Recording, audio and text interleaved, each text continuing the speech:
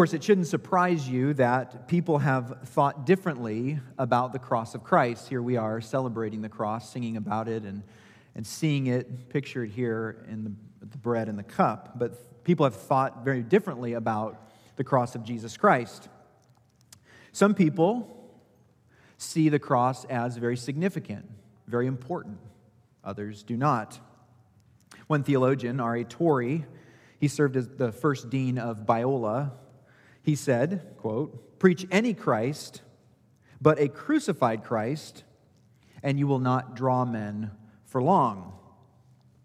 On the other end of the spectrum is a man by the name of Charles Eliot. Eliot was the president of Harvard University. He argued that man, modern man, has kind of outgrown the idea of a divine atoning Christ.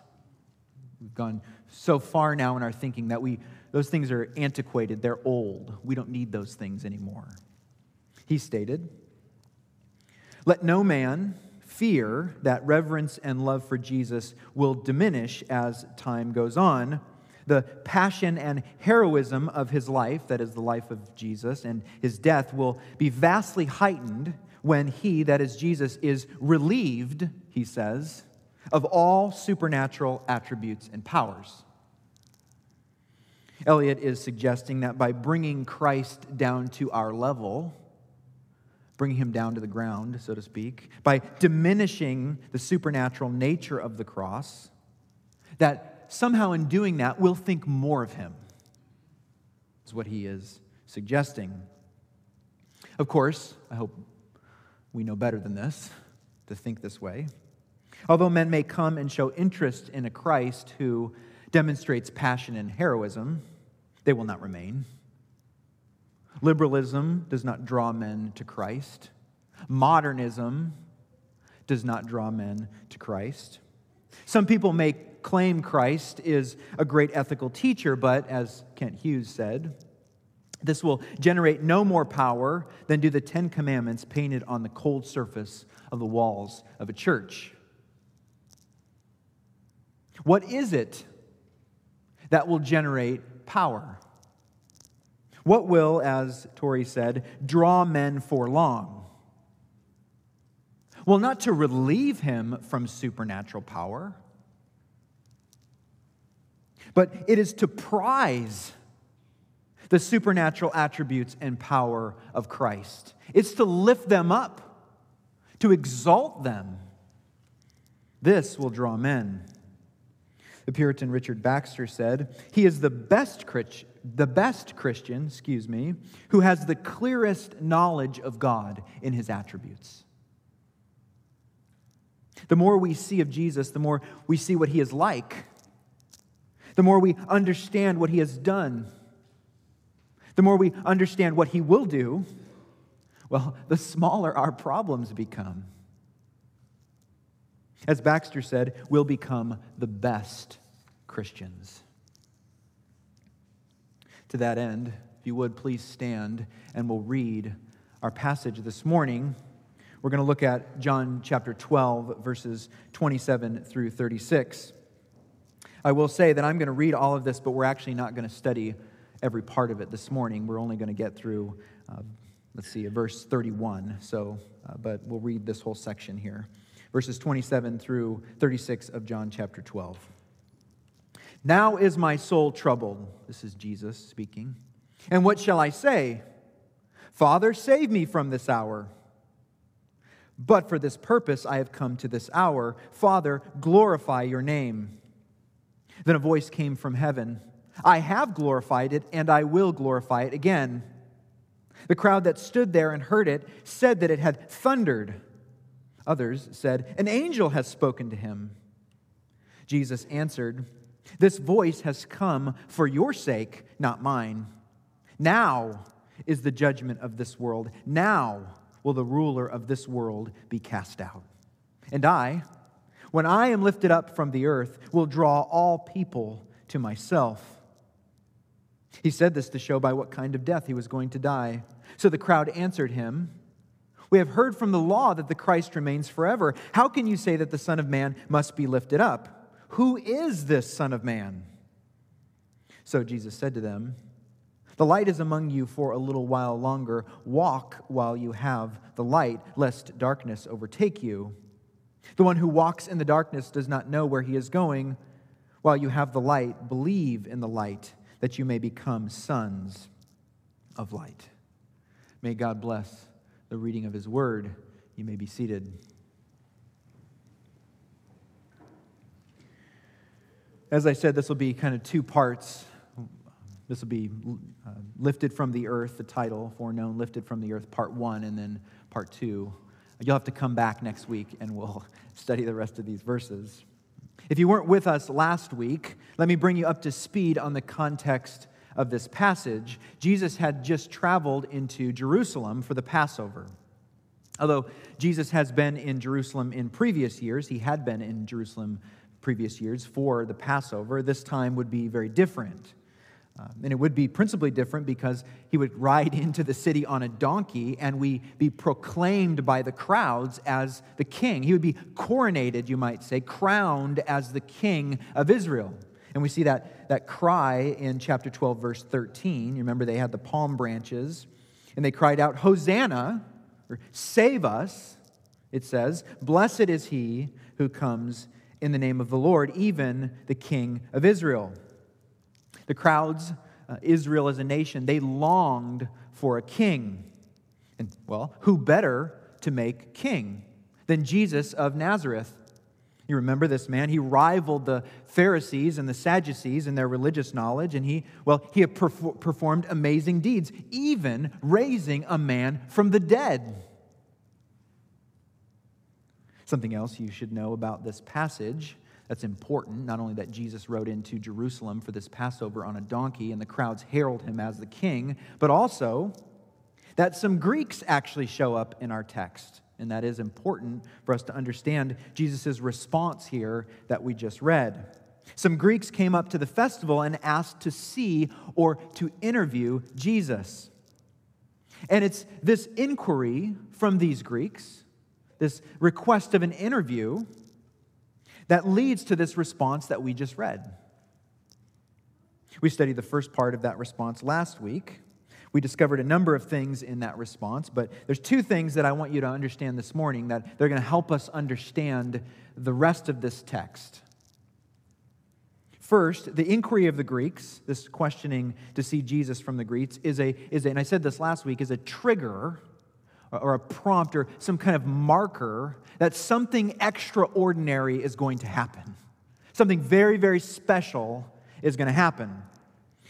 Chapter 12, again, verse 23, Jesus answered them. He says, "The hour has come for the Son of Man to be glorified." The hour has come.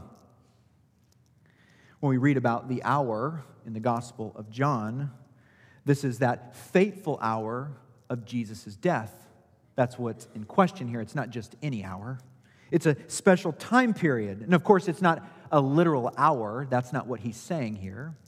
He's talking about that time period around his passion, his death. And that time period has begun. The hour is here. Of course, this time period and his death isn't just any death, but it's his substitutionary death for all those who would believe in him. It's the cross. That's what's at the center of this hour, this fateful hour that is upon him. And so we need to see that this inquiry of the Greeks triggers, it's a marker that something extraordinary is going to happen, but something else too, something eschatological is going to happen. I know that's a big word. Maybe you don't know what that word means, but I do want to teach it to you because it's an important word. If you're going to study your Bible, if you're going to read books on Christianity about your faith, you need to know this word. It's a significant word. You're probably familiar with the word eschaton. Maybe you understand what that word means. Well, eschaton just refers to the end of the world. And so, as Christians, we will be rewarded at the eschaton, at the end of the world. So then, if eschaton is the end of the world, then you can imagine eschatology is the study of what? The end of the world. And to say that this is something eschatological is going to happen is just to say that there's something that's going to happen that refers to something concerning the end of the world. That's what this hour is. It's extraordinary and it's eschatological. Therefore, what we'll see as we study the second part of Jesus' response to the Greeks, these verses we just read this morning, is that the hour that Jesus speaks of, that fateful hour of the cross, has set in motion a number of things related to the end of the world. Our text begins in verse 27 with a prayer. Well, we might say a kind of prayer. It's really more of a rhetorical prayer than an actual prayer. Jesus says in verse 27 there, "Now is my soul troubled, and what shall I say? Father, save me from this hour?" Jesus says his soul is troubled. Of course, we're not surprised that his soul is troubled. Jesus just spoke about his own death. We're talking about the cross here. Verse 24, if you look up above, he uses an analogy. "Truly, truly, I say to you, unless a grain of wheat falls into the earth and dies, it remains alone, but if it dies, it bears much fruit." Therefore, his soul is troubled. He is stirred, even agitated by the prospect of death. And as the shadow of death begins to envelop him, he cries out, "What shall I say? Father, save me from this hour." Of course, as much as we know that Jesus was God, we also know that Jesus was a man. He was the God-man. Therefore, his death is not like any death ever, before or after. The death of Jesus is neither like the death of a Christian who has escaped the penalty of sin, nor like the unbeliever who is blind to the judgment that awaits him. His death is a unique death, like no other death. Jesus was to bear the full weight of every sin committed by his people. Every ounce of guilt that his people were subject to would strike him directly. And this heart-rending reality, it was fully revealed to him. He understood it and he looked at it. He saw it for all that it was. All that its blackness, its darkness, its pain.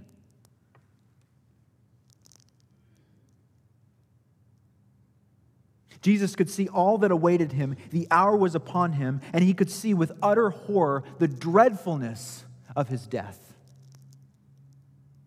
By weak comparison, our bodies recoil at pain. You know that. The human nature of Jesus recoiled, and it cried out, "Father, save me from this hour." And yet, as soon as those words leave his lips, it's as if he grabs them and pulls them back. "But no," he says. Behind that conjunction "but" there is the strong Greek construction that communicates a stark contrast between what has been said and what will be said. We just read it in the ESV there. Wish it was stronger, but "Father, save me from this hour, but," not that, but this. "But for this purpose I came." You remember Jesus offered very similar words, and he would offer those words, these words that I'm about to read to you, later in the week. You remember the prayer at the Garden of Gethsemane, "My Father, if it be possible, let this cup pass from me." It's a similar kind of thing, isn't it? Similar kind of phrase. "Nevertheless," he says, "not as I will, but as you will." Both in that prayer and in these words here in verse 27, we're given a portrait of Jesus' humanity. We're allowed to hear his thoughts. What we discover is that Jesus was resolved to suffer. He was resolved to accomplish the will of the Father. But for this purpose, for this very purpose, you might say. I have come to this hour. He didn't actually pray to be saved. He didn't actually pray to be delivered from this moment, because this was the moment of his purpose. The hour was upon him. And so he prays that purpose would be fulfilled. And so we have the first accomplishment of the cross. The cross fulfills Jesus' purpose. The cross fulfills Jesus' purpose. This is why Jesus came. In fact, you might say this is the highest reason why Jesus came. Has Jesus given us an example? Well, of course he's given us an example to follow. Has he taught us how to live and how to move and to breathe in this world? Certainly he has. Has he modeled the perfect will of God for us? Yes. Has he taught us how to think about the downtrodden, the persecuted, those who are suffering and oppressed? Yes, he has. Has Jesus inspired us? Has he encouraged us? Has he motivated us to live lives to the glory of God? Absolutely, he's done those things. Has he given us the highest portrait of truth, goodness, and beauty that ever was or ever will be? Certainly, he's done that. And yet, I would argue that all of this is secondary. This is all secondary. All of it falls somewhere below the highest reason Jesus came to this world and to this fateful hour that we're talking about. Jesus said in John 4:34, "My food is to do the will of him who sent me and to accomplish his work." That's why he came. Think with me about this passage from Hebrews. I'll read it to you. Hebrews chapter 1, verses 1 through 4. Listen carefully. We're talking about the reason why Jesus came, and I'm arguing that the cross is the highest reason. Well, think about this. Again, Hebrews 1, verses 1 through 4. Long ago, it says, and at many times and in many ways, God spoke to our fathers by the prophets. But in these last days, remember that eschatological idea? In these last days, he has spoken to us by his Son, whom he appointed the heir of all things, through whom also he created the world. He is the radiance of the glory of God and the exact imprint of his nature, and he upholds the universe by the word of his power. Now listen carefully. After making purification of sins, what did he do? It says, he sat down at the right hand of majesty, having become as much superior to angels as the name he has inherited is more excellent than theirs. Why was it that after he purified us of our sins, why was it that after he died on the cross in some heavenly transcendent place, he sat down? Because it was finished. It was the work he came to do. He purchased our redemption, and he said, I'm done. I'm going to sit down. Why else would he hang on the cross and say, it is finished?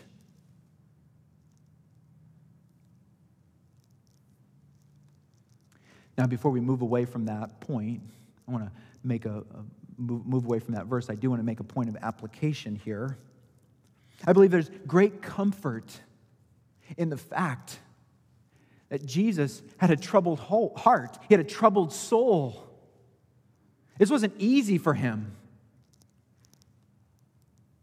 Too often, we're wearied by the fact that we experience soul trouble, that we're conflicted. The battle between our flesh and the spirit ensues, and we conclude that we've been conquered, either by the flesh, the world, or the devil. Well, Jesus actually teaches us the opposite here, I believe. He teaches us that such a battle is godly. There is a war.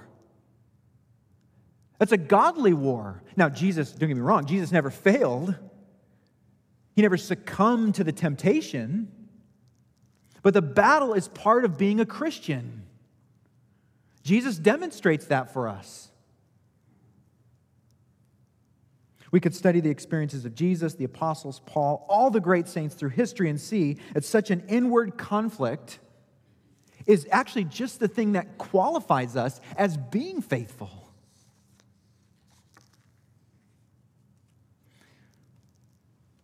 It's not perfection, of course. We're not arguing that we can be perfect, but it's the presence of the fight, the presence of strife, the presence of conflict that's in our heart that proves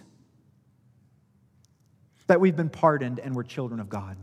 If there's no fight against sin in your life, well, friend, you're not a Christian. That's part of being a Christian, is warring against your sin, hating your sin. If you commit sin and you love it and you think, I don't feel guilty about it, well, you need to repent. You need to believe in the Lord Jesus Christ. Because that's what being a Christian means. It's fighting, one of the things it means. It's fighting against the sin that's within you. And Jesus demonstrates that. His soul was troubled. Again, he never gave into it. Unfortunately, we do. Paul says in Romans 8:13, if you live according to the flesh, you will die. But if by the Spirit you put to death the deeds of the body, you will what? You will live. I can hardly quote that verse without quoting John Owen's famous words. Do you mortify? Do you kill, is what he's saying. You put it to death? Do you make it your daily work? Be always at it while you live. Cease not a day from this work. Be killing sin, or it will be killing you. Jesus is modeling that struggle for us. Now is my soul troubled. Look at verse 28. Father, glorify your name, Jesus says. Then a voice came from heaven. I have glorified it, and I will glorify it again. While Jesus might have prayed, Father, save me from this hour, what he actually prays is right here.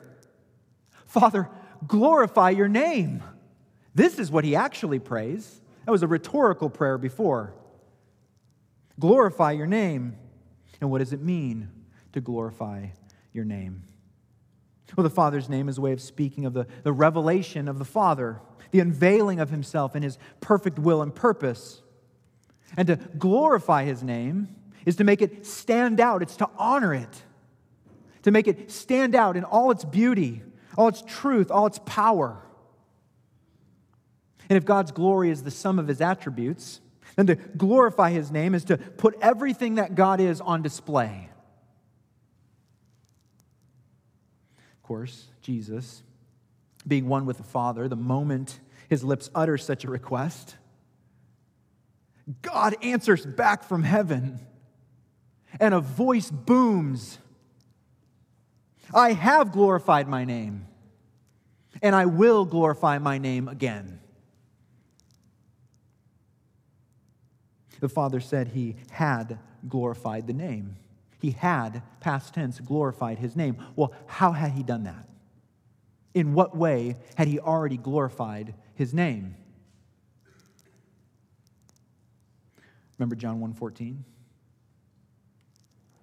And the Word became flesh and dwelt among us, and we have seen his glory. Glory as the only Son from the Father, full of grace and truth. The Father had already glorified his name in and through the life and ministry of the Lord Jesus Christ. He was the picture. We read it in Hebrews. He was the perfect picture of who God was. And so every step Jesus took, every response that Jesus made, every action he did, all of it was putting on display the attributes of God every moment of his life. The entire mission of Jesus, as accomplished up to this point in John 12, had manifested, had shown forth the resplendent beauty of God's glory with perfect clarity, crystal clear clarity. How would he glorify his name again in the future? How would it happen? Well, he would glorify his name in that fateful hour of the cross. That's where he would glorify his name. And here we discover a second accomplishment of the cross. The cross fulfills Jesus' purpose, number one. And number two, the cross glorifies God's name. It glorifies God's name. There's a sense in which God is saying, I'll finish what I've begun. It was glorified, and I have glorified it, but I'm going to finish that at the cross. Question, in keeping with the idea that God's glory is the sum of his attributes, and that God's name receives honor when those attributes are on display, where else might we more clearly see the sum of his attributes than on the cross?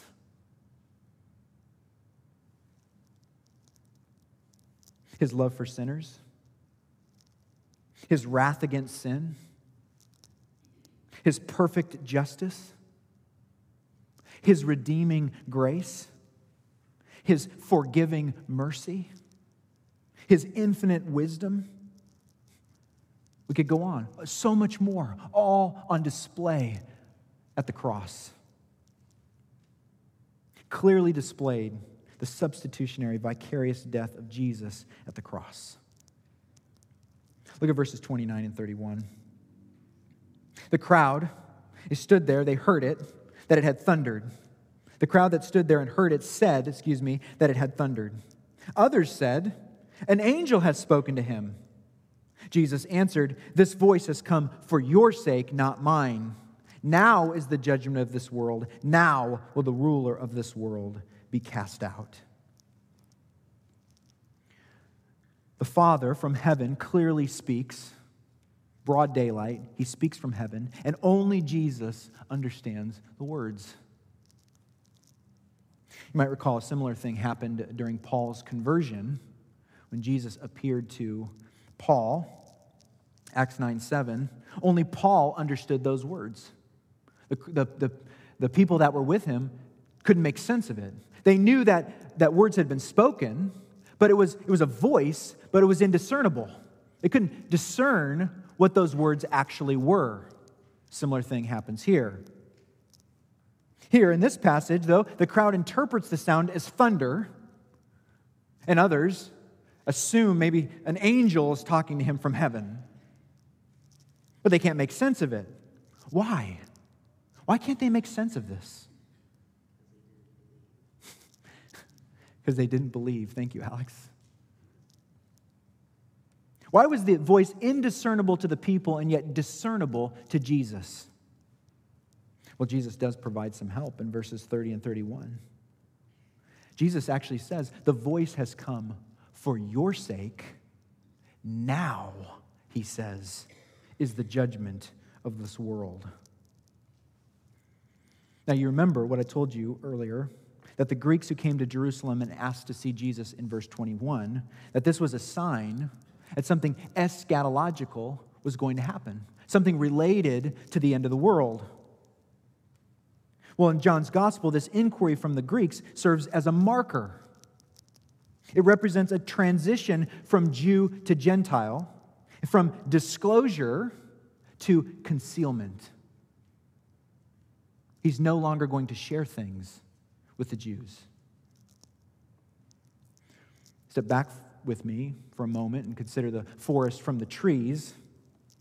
When we look at God's larger plan of redemption, we discover that plan includes a concealment. It includes a hardening of God's people. And, on the other end, a disclosure or revealing of truth to other people, principally the Gentiles. You remember I read you that verse from Romans 11:25, which says, a partial hardening has come upon Israel until the fullness of the Gentiles has come. And so God's end of the world plan, his eschatological plan, involves concealing the truth from some people. That's important to understand in this text. If you think about God's truth as a pipe, and God's truth is flowing through the pipe, generally speaking, broadly speaking, the valve to the Gentiles was closed, and the valve to Israel was open. And so God's truth, maybe it was open a little bit and others could hear it, right? But basically it was closed off. Well, there's a moment in the ministry of Jesus when he closes the valve to Israel and he opens the valve to the Gentiles. And so now that's what Jesus is talking about. This is the judgment that has come. This is why I pointed out previously in Matthew chapter 12 with the parables. That's what Jesus is doing with the parables. He's closing the valve. He's saying, now I came, I said I was the Messiah, you rejected me, you're done. I'm closing the valve and I'm going to give it to somebody else. I'm going to open it up to the Gentiles. And now, principally, my truth is going to the church. It's going to the Gentile nations.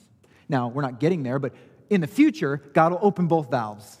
And he has a plan to do that in the future. That's spoken of in other places in the Bible. But here, this is the transitional kind of thing we're talking about.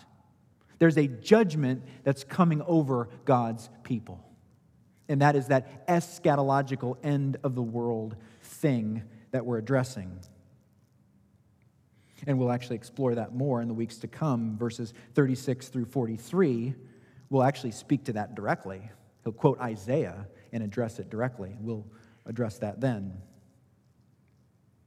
So think with me for a minute. In these verses, a voice booms from heaven.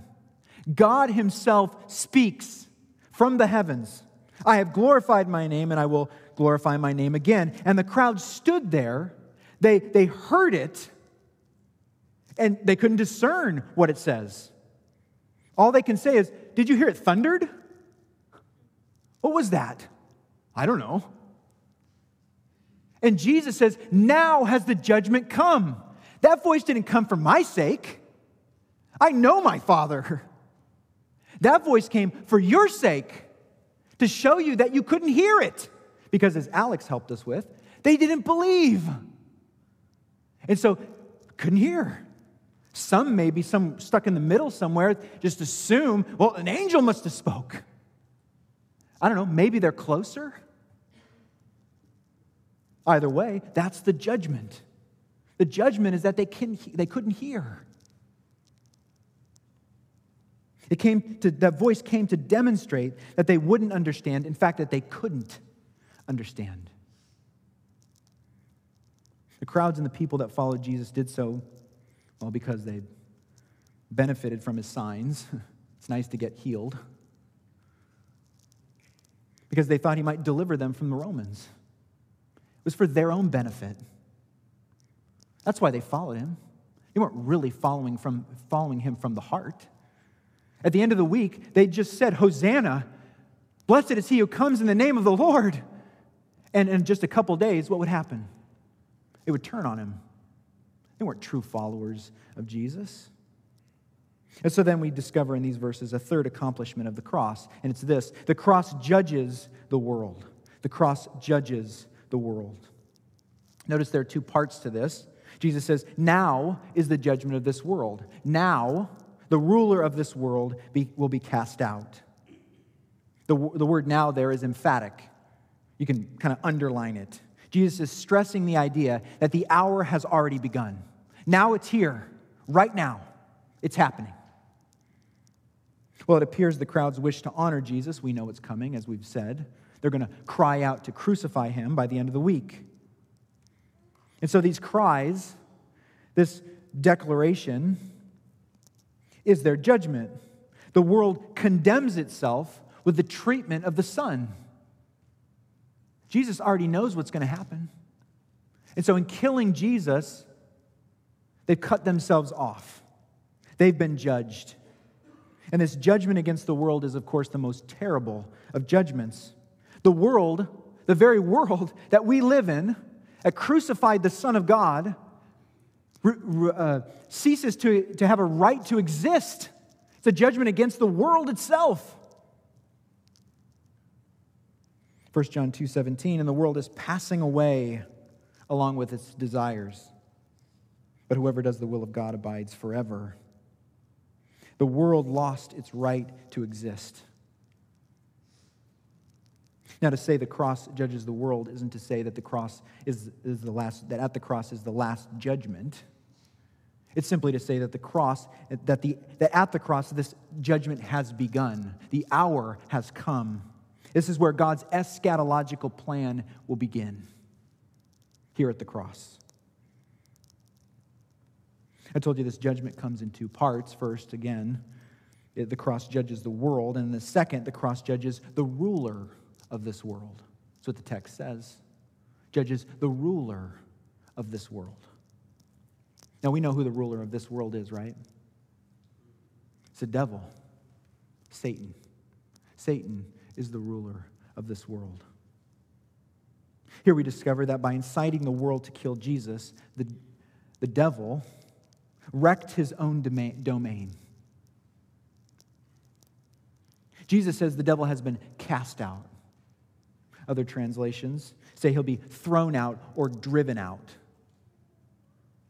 There's a judgment against Satan. The devil, he is the ruler, and because he is a ruler, in some sense we might say he's been dethroned at the cross. He's dethroned at the cross. And his dethronement is neither gradual nor progressive, but sudden and instantaneous. At least that's how the grammar in this text says it. That's the sense of the future verb, will be cast out. It's over. The devil has met his doom at the cross of Jesus Christ. Now, there is a more difficult question we have to answer. In what sense? If the devil met his doom at the cross, and the ruler of this world has been cast out at the cross, in what sense is that true? How are we to think about the devil today, after the cross? He has been defeated, absolutely. I'd like to give you 3 ways the devil met his doom at the cross. They're not from this text. They're just going to help you out from some other passages here. The first way the devil met his doom at the cross released the prisoners of Satan. The cross released the prisoners of Satan. 1 John 3:8 says, the reason the Son of God appeared was to destroy the works of the devil. And we know that Satan's work is to keep us captive to sin. At the cross, Jesus paid the price of righteousness that God required, thereby releasing us from the power of sin and of Satan. Remember Hebrews 2:14, since therefore the children share in flesh and blood, he himself likewise partook of the same thing, that through death he might destroy the one who has the power of death. That is, the text says, the devil. He destroyed that one. And while we were once captives to Satan, now, as new covenant believers, we're captive to Christ. You remember that passage in Colossians 1:13? He has delivered us from the domain of darkness and transferred us to the kingdom of his beloved Son. Therefore, at the cross, Jesus crushed the head of the serpent. He freed us, all those who believe in him, from captivity. Christ himself said in Luke 4, the Spirit of the Lord is upon me because he has anointed me to proclaim good news to the poor. He has sent me to proclaim liberty to the captives and recovering of sight to the blind, to set at liberty those who are oppressed, to proclaim the year of the Lord's favor. The cross released the prisoners of Satan.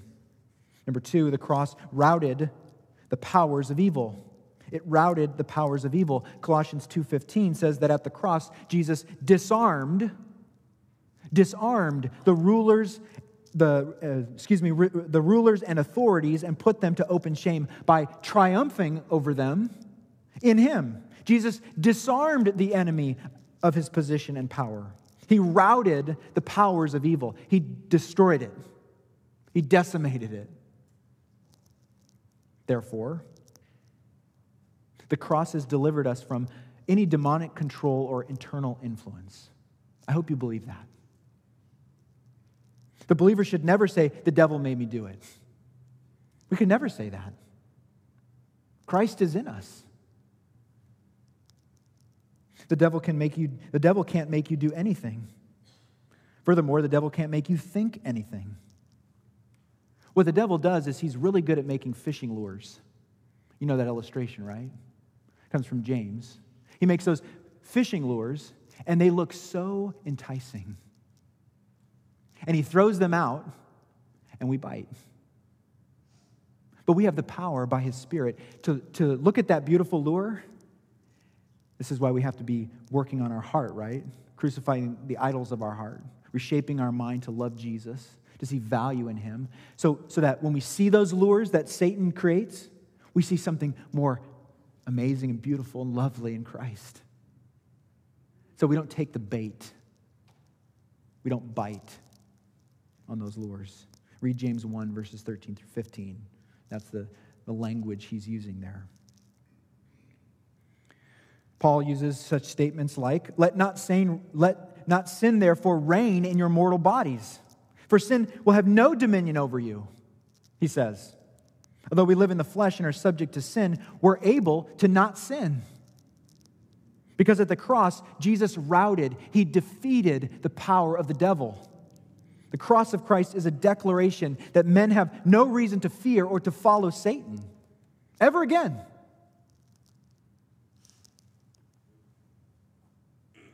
The devil met his doom at the cross because, number one, the cross released the prisoners of Satan. Number two, the cross routed the powers of evil. And number three, the cross ratified the punishment of Satan.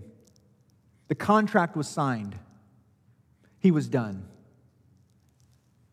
You understand that this passage, while it teaches that Jesus has been defeated, has been cast out, as it says, as Jesus says, this isn't the end of the story. There are other things that are going to happen. Revelation chapter 20, verse 3 tells us Satan will be cast into a pit. And then in the very, very end, Revelation 20, verse 10 tells us that in the very end, he'll be cast into the lake of fire and sulfur, it says, where he'll be tormented day and night forever and ever. It'll be over fully and finally then. 2 Corinthians 5:21 says, for our sake, it's a very familiar verse, for our sake God made him, Jesus, to be sin who knew no sin, so that in him, in Jesus, we might become the righteousness of God. By being made sin at the cross, God makes a judgment against all sin at the cross. The cross is a judgment against all sin, and thereby it's against the originator of sin, Satan himself. The cross then ratifies his punishment. It seals the final judgment of Satan and his demons. Satan is a condemned criminal awaiting judgment. And he's a dead man walking, as they say. So then, in what sense did the devil meet his doom at the cross? Well, in this sense, the cross released the prisoners of Satan, the cross routed the powers of evil, and the cross ratified the punishment of sin. So then we've discovered three accomplishments of the cross. Number one, the cross fulfills Jesus' purpose. We saw that. Number two, the cross glorifies God's name. We saw that. And finally, we saw that the cross judges the world. There's more, but this is just the opening part of the verses we read. If we step back from our text this morning, we can't overlook the fact that we're talking about a man who allowed the crowds to herald him as a king, and yet he spoke about falling to the earth and dying. Jesus was a king. He was a new kind of king. He was a kind of king that this world has never seen before. He was a king who ruled by a principle no earthly king had ever imagined. What was that principle? Sacrifice. That was the principle. No king ruled by that kind of principle. This point is captured well by the poet Charles Ross Weed in his poem Christ and Alexander. Maybe you're familiar with it. It's a poem that compares Jesus and Alexander the Great. And it draws out this point. The poet writes, Jesus and Alexander died at 33. One died in Babylon and one on Calvary. One gained all for himself, and one himself he gave. One conquered every throne, the other every grave. The one made himself God, the God made himself less. The one lived but to blast, the other but to bless. When died the Greek, forever fell his throne of swords, but Jesus died to live forever, Lord of lords. Jesus and Alexander died at 33. The Greek made all men slaves, the Jew made all men free. One built a throne on blood, the other built on love. The one was born of earth, the other from above. One won all this earth to lose all earth and heaven. The other gave up all, that all to him be given. The Greek forever died, the Jew forever lives. He loses all who gets and wins all things who gives. Listen to that last line again. He loses all who gets and wins all things who gives. Jesus gave, and what did he win? Well, here we see it. His purpose. He gave it all. It was his purpose. He fulfilled his purpose by giving it all. He accomplished the glory of God's name by laying down his life as a sacrifice. He accomplished the judgment of all the world. What king wouldn't want that? What power? And not with a sword, but riding in on a donkey to lay down his life for his people. Jesus teaches us kingship comes through serving. Life comes through death. Amen.